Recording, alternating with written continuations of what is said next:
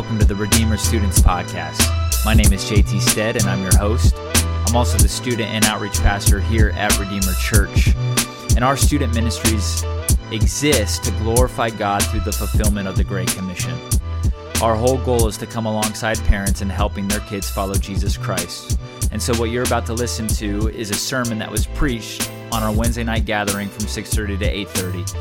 And as you listen, I pray that you are encouraged and that you would be conformed more and more to the image of Jesus Christ as we behold him in his glory.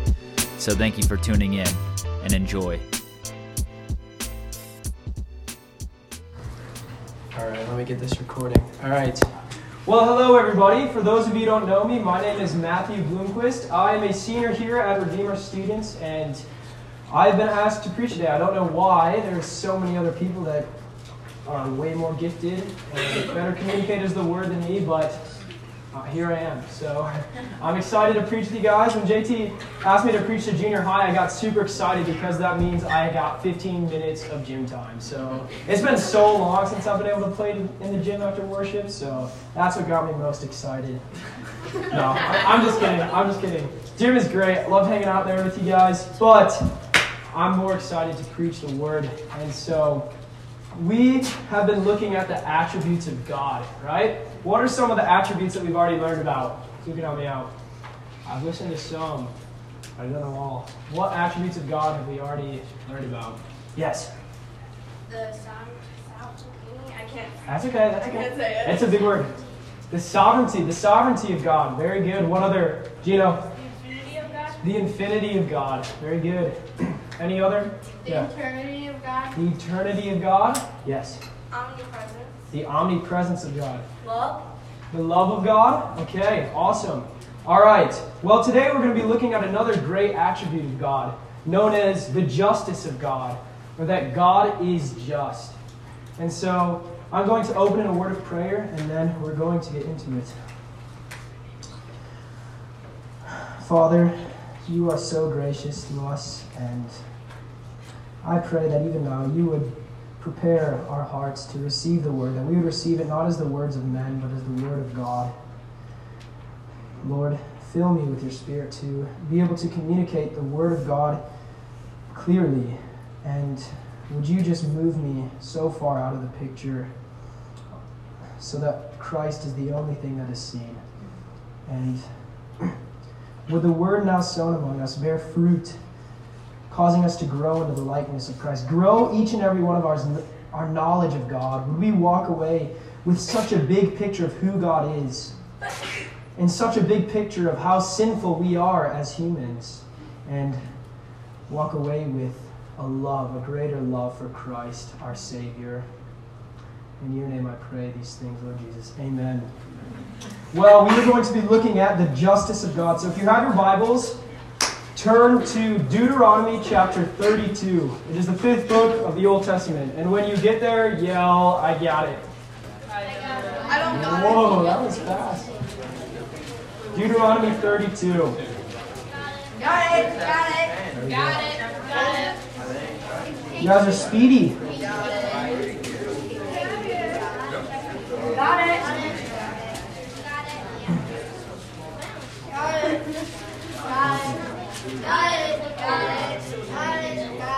All right. So, Deuteronomy chapter 32 we're going to be looking at the first 5 verses, and it is the start of a song of Moses. But before we even go into that, we need to get some context, all right? So, before we go into our passage, Moses was a leader of Israel, somebody chosen by God to lead God's chosen people, Israel, out of the land of Egypt. They were slaves, and Moses led them out of the land of Egypt through the wilderness, and now they're headed into the promised land. This is the land promised to Abraham many years before. It is a land flowing with milk and honey, and the Lord has promised his people that he will bring them there. And Moses is the guy that God used to bring them all the way to this point. And so, where we are today is the Lord met with Moses, and he prophesied to him. And he said, Moses, You have led the Israelites all the way to the promised land, but you are not actually going to bring them into the promised land. You are going to hand off the baton to a man named Joshua. And Joshua is going to be the man who leads them into the promised land. But you are going to be dying soon, Moses. The Lord, imagine that. The Lord appears to you and he talks to you and he says, you're going to die soon. That'd be pretty crazy. He says that to Moses. He says, you're going to die soon. And when you die, my people are going to be brought into the promised land, but then they are going to sin against me. They're going to fall into a lot of idolatry. They're going to worship other gods, and they're going to forget the God who brought them out of slavery, who provided for them in the wilderness, who defeated all of their enemies and filled them with good food.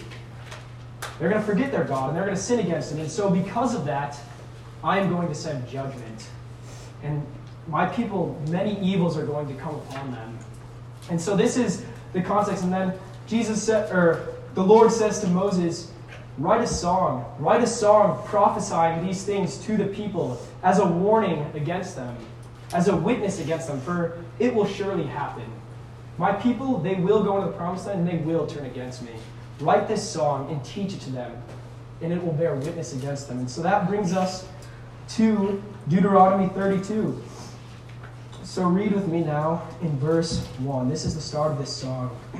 Give ear, listen, O heavens, and I will speak. And let the earth hear the words of my mouth. Do you see what I did there? When I yelled, I got your attention. That's what Moses is doing right now. He's saying, give ear, exclamation point. Listen, people of Israel, the Lord is about to speak. What I am saying is important. He's calling the heavens and the earth to listen, to give witness to what is about to happen, to the judgment that the Lord is about to bring. And so listen. And I'm telling you, junior higher, tonight, listen. Listen to the word of the Lord. The Lord is about to speak through his word, and you must listen and heed this warning. And then he goes on in verse 2 and says, may my teaching drop as the rain, my speech distill as the dew, like gentle rain upon the tender grass, and like showers upon the herb.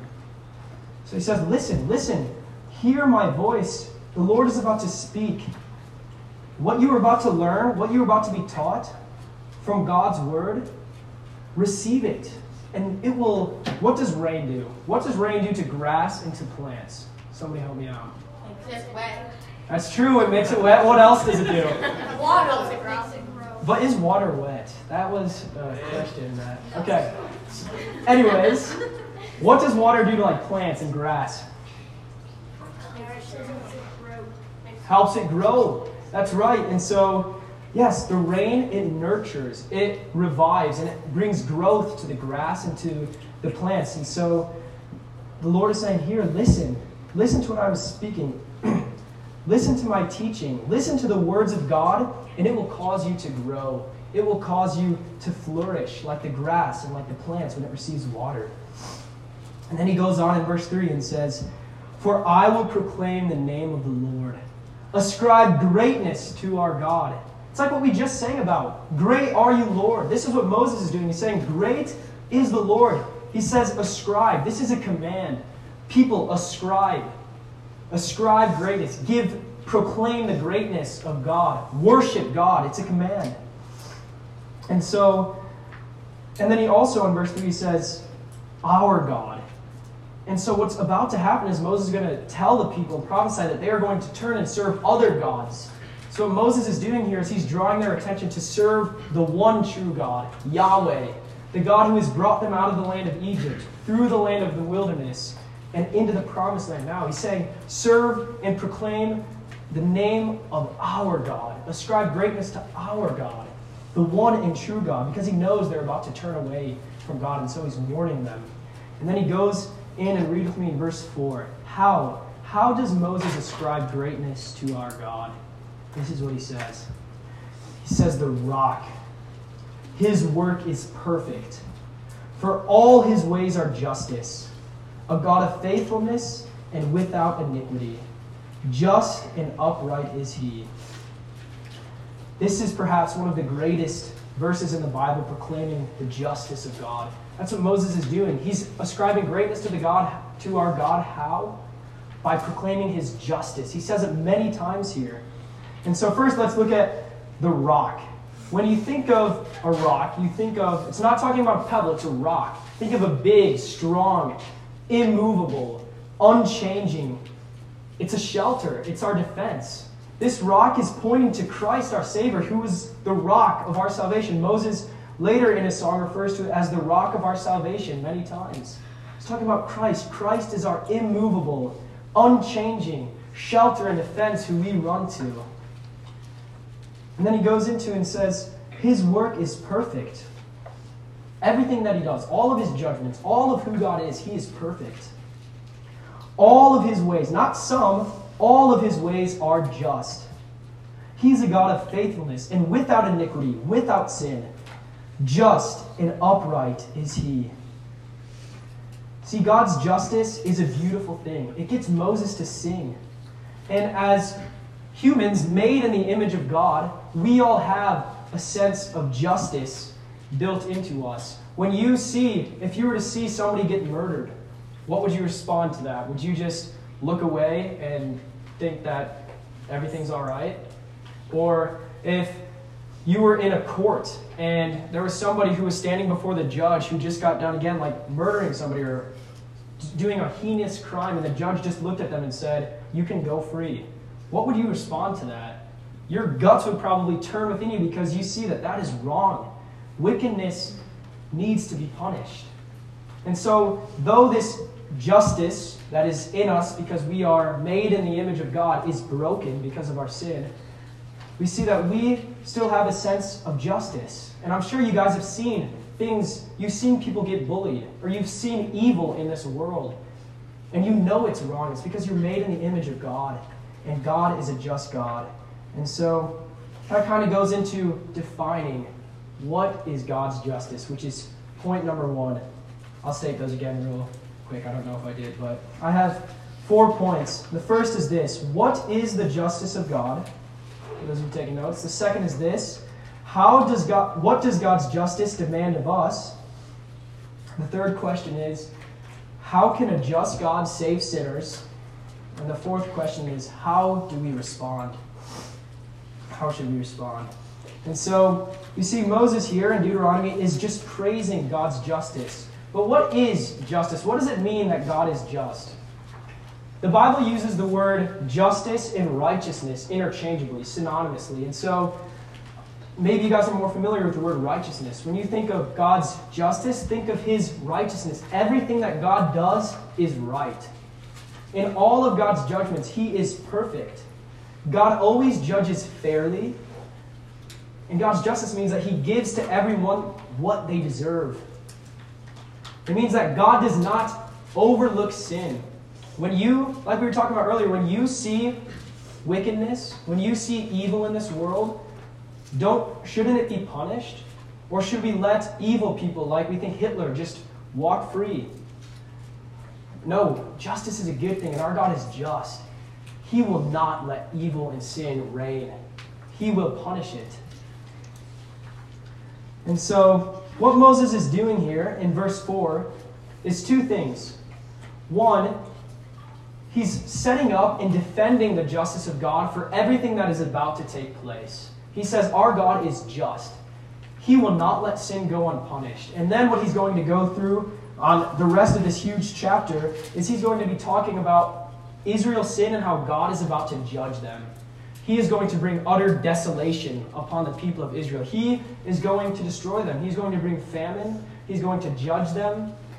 And they are going to die. And Moses is saying, everything that is about to happen to Israel, God is just in doing it. He is right. It is good that he is going to do this, and it is fair. God will not let sin go unpunished. And the second thing that he's doing in this is he's painting a huge picture of who God is. He's saying, Israel, look at your God. Look at how he's treated you. He's been fair. He has loved you. He is just in all of his dealings. He is perfect. And then immediately, like light and darkness is contrasted, verse 5. We see the greatness and the perfection of God, and then immediately Moses jumps into the darkness of humanity. He jumps in and shows us how we are not just. We are not perfect. We are full of sin. Read with me in verse 5. But they, Israel, have dealt corruptly with him. They are no longer his children because they are blemished. They are a crooked and twisted generation. So see, when we see the greatness of who God is, it shows us our own sinfulness. We see the perfection of God and we see our imperfection.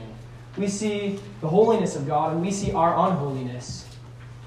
And so Israel is going to sin against God, and God is going to judge them for it because he will not let wickedness go unpunished. But doesn't this remind you of us? God has loved Israel so much. Hasn't God loved you? Think of how he's brought you here tonight. How he's put clothes on our back. How he's given us families who love us. How he's provided for us and given us food. And he's loved us so dearly. The fact that we can stand here and breathe is the grace of God. And how have we treated God in return? We've sinned against him. Our whole lives have been marked by sin against God. And you see, Israel's not the only one who's sinned against a loving God. We have too, which means that we deserve judgment as well. So turn to me, and for the remainder of our time, we're going to be looking at Romans chapter 3.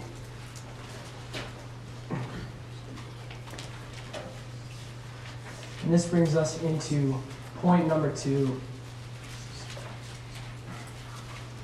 What does God's justice demand of us?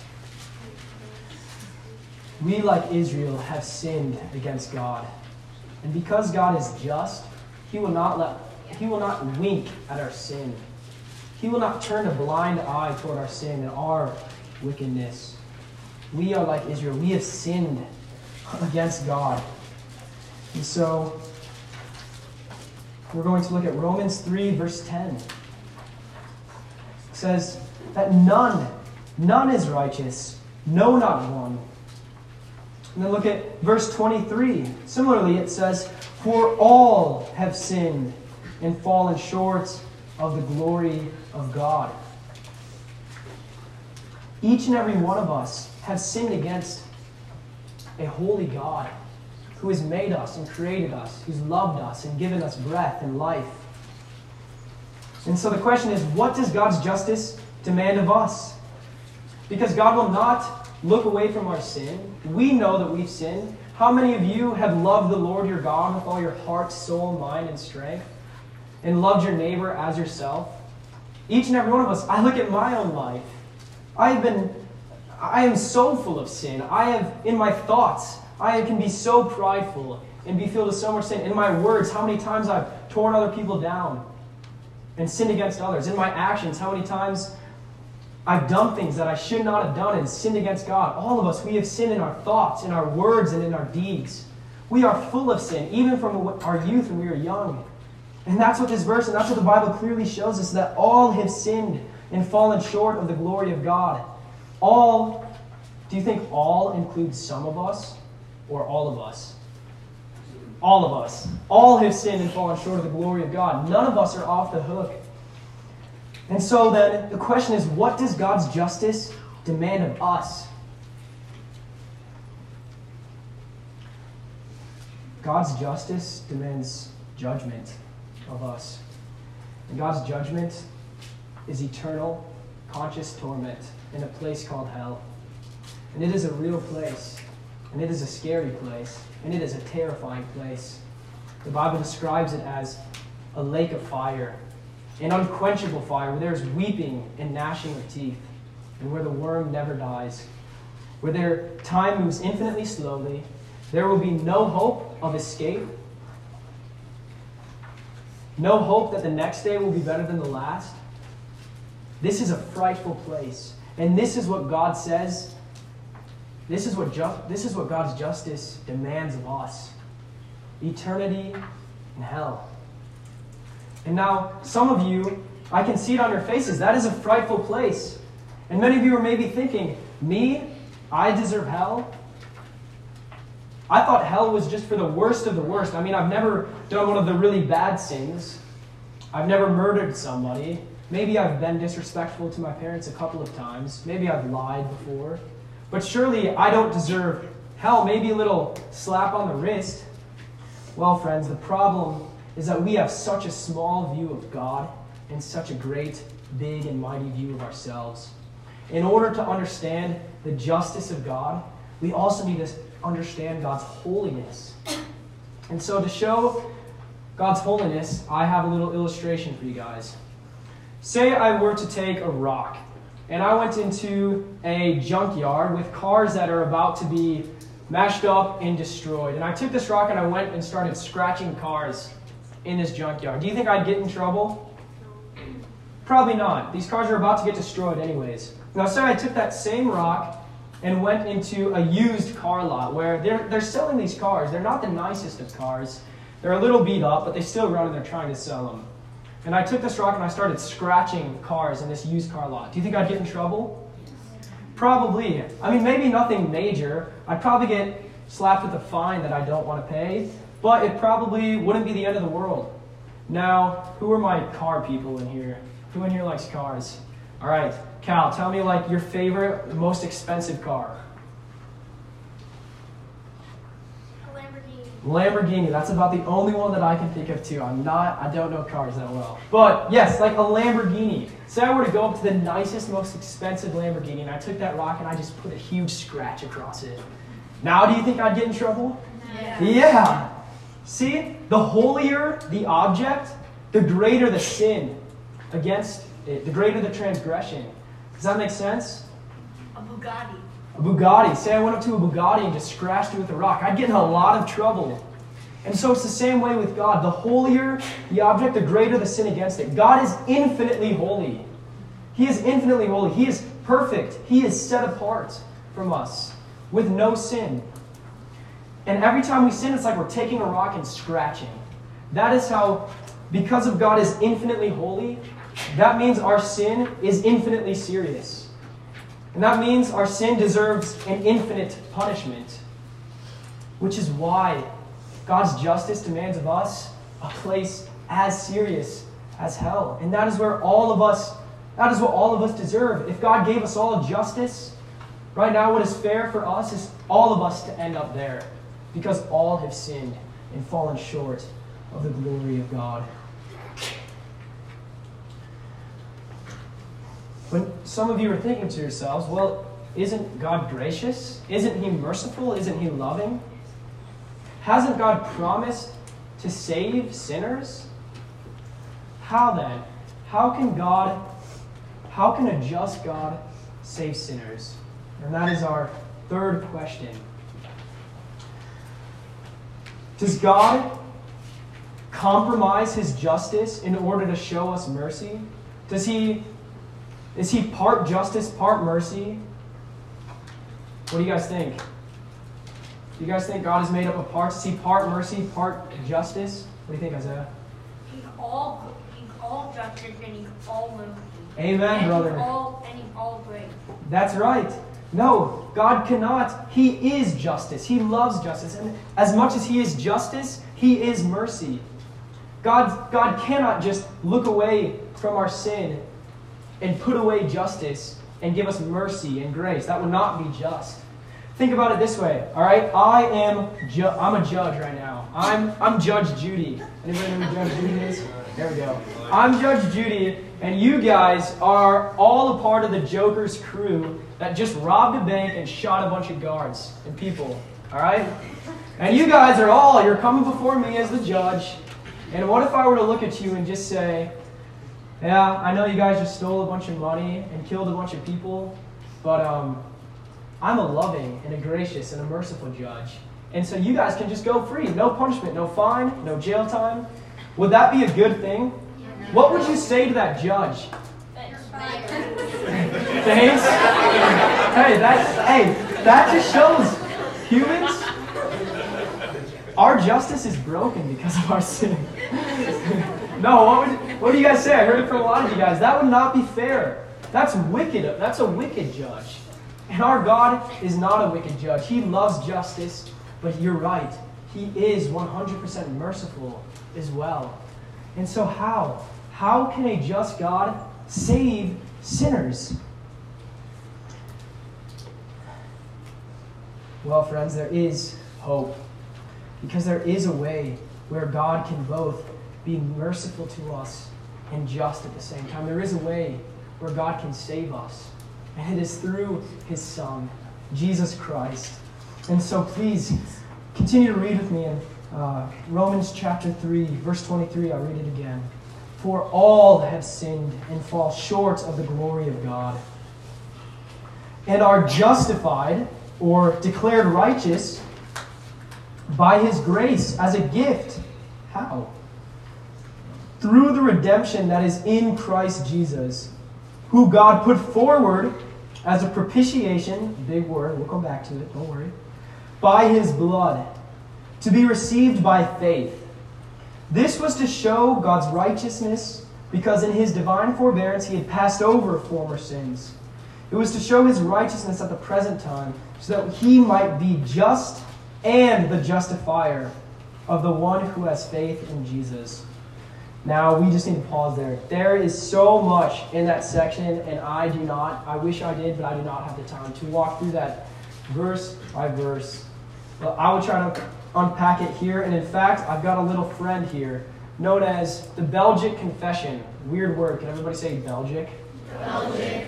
Weird word. Don't know where it got the name from, but this is a church confession, and this was written by people much wiser than me, and it was actually written about this section in Scripture, which Paul, the author of Romans, is asking the same question that I'm asking you guys now. How can a just God save sinners? How Paul puts it is, how can God both be just and the justifier? How can God give the guilty what they deserve and do everything without compromising his justice, and at the same time save sinners who deserve death and hell?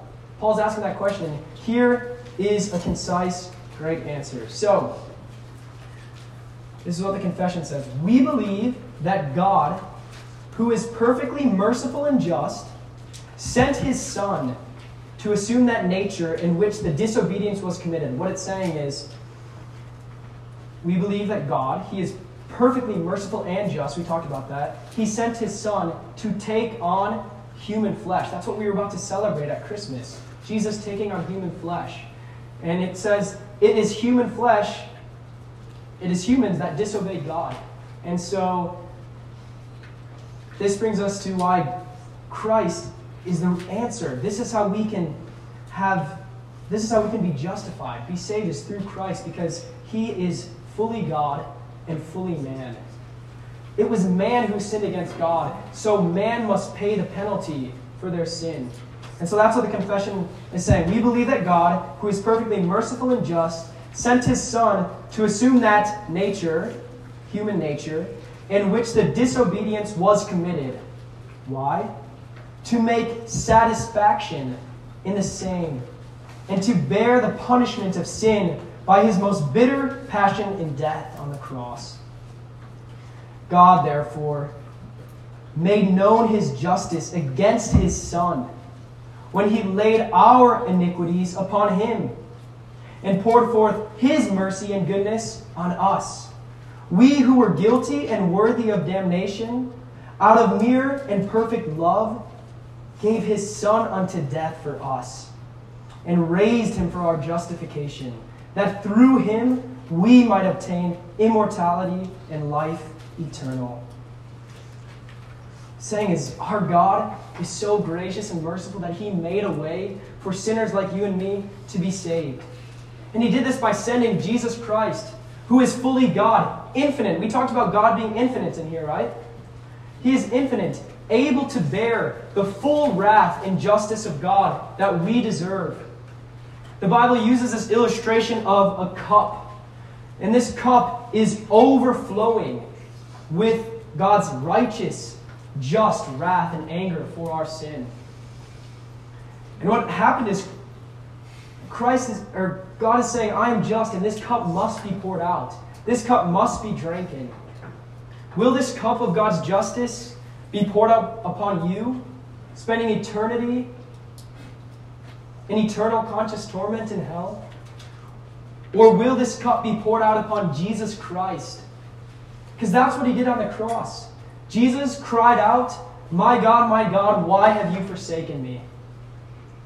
Because on the cross, the justice of God was poured out upon his own Son, so that guilty sinners like you and me can have mercy and grace and love. And do you see how that tension is resolved there? At the cross, the mercy and the justice of God meet.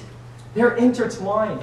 Divine justice satisfied as it is poured out upon the perfect Son of Man, Jesus Christ. Mercy extended to us through Jesus. And so, how then? How can a just God save sinners? It is through Christ. It is through Christ. Through putting your faith in Him. That's what it says it twice here in Romans. Whom God put forward as a propitiation. Propitiation means to exhaust, to satisfy completely.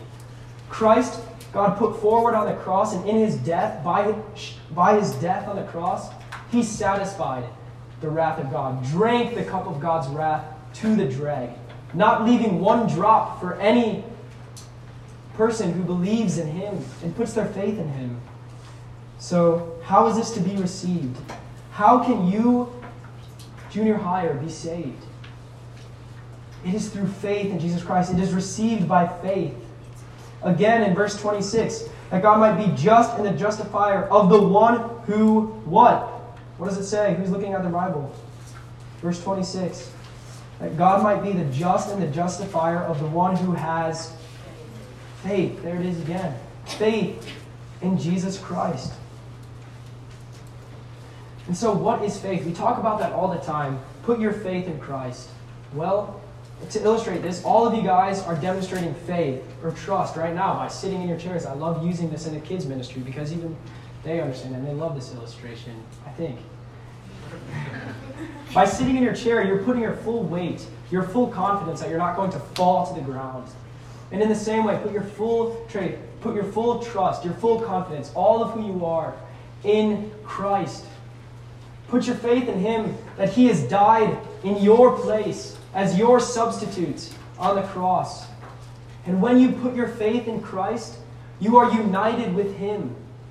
All that is yours becomes His. Your filthy robes of sin and unrighteousness, which deserve hell, are placed upon Christ. And that is why God has poured out His wrath on Christ.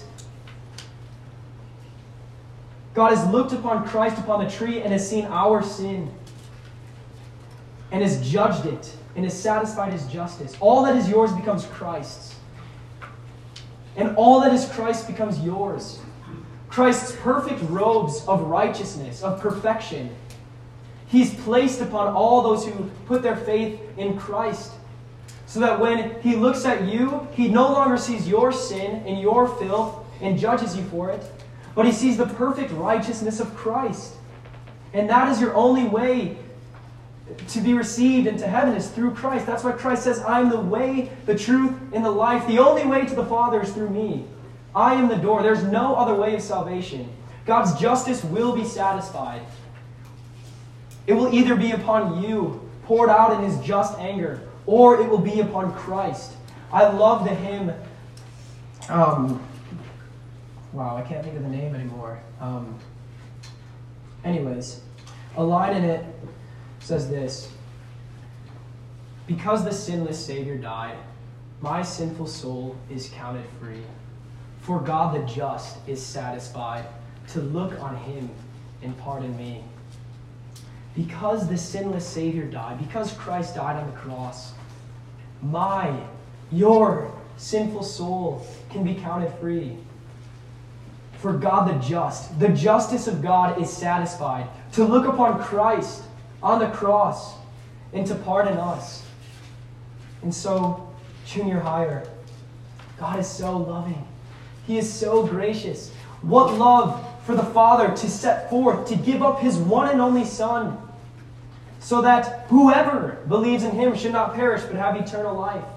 What love of Jesus Christ to condescend from His glory in heaven, to take on human flesh, to voluntarily go to the cross and experience the wrath of God on your behalf so you would not have to experience one bit of it.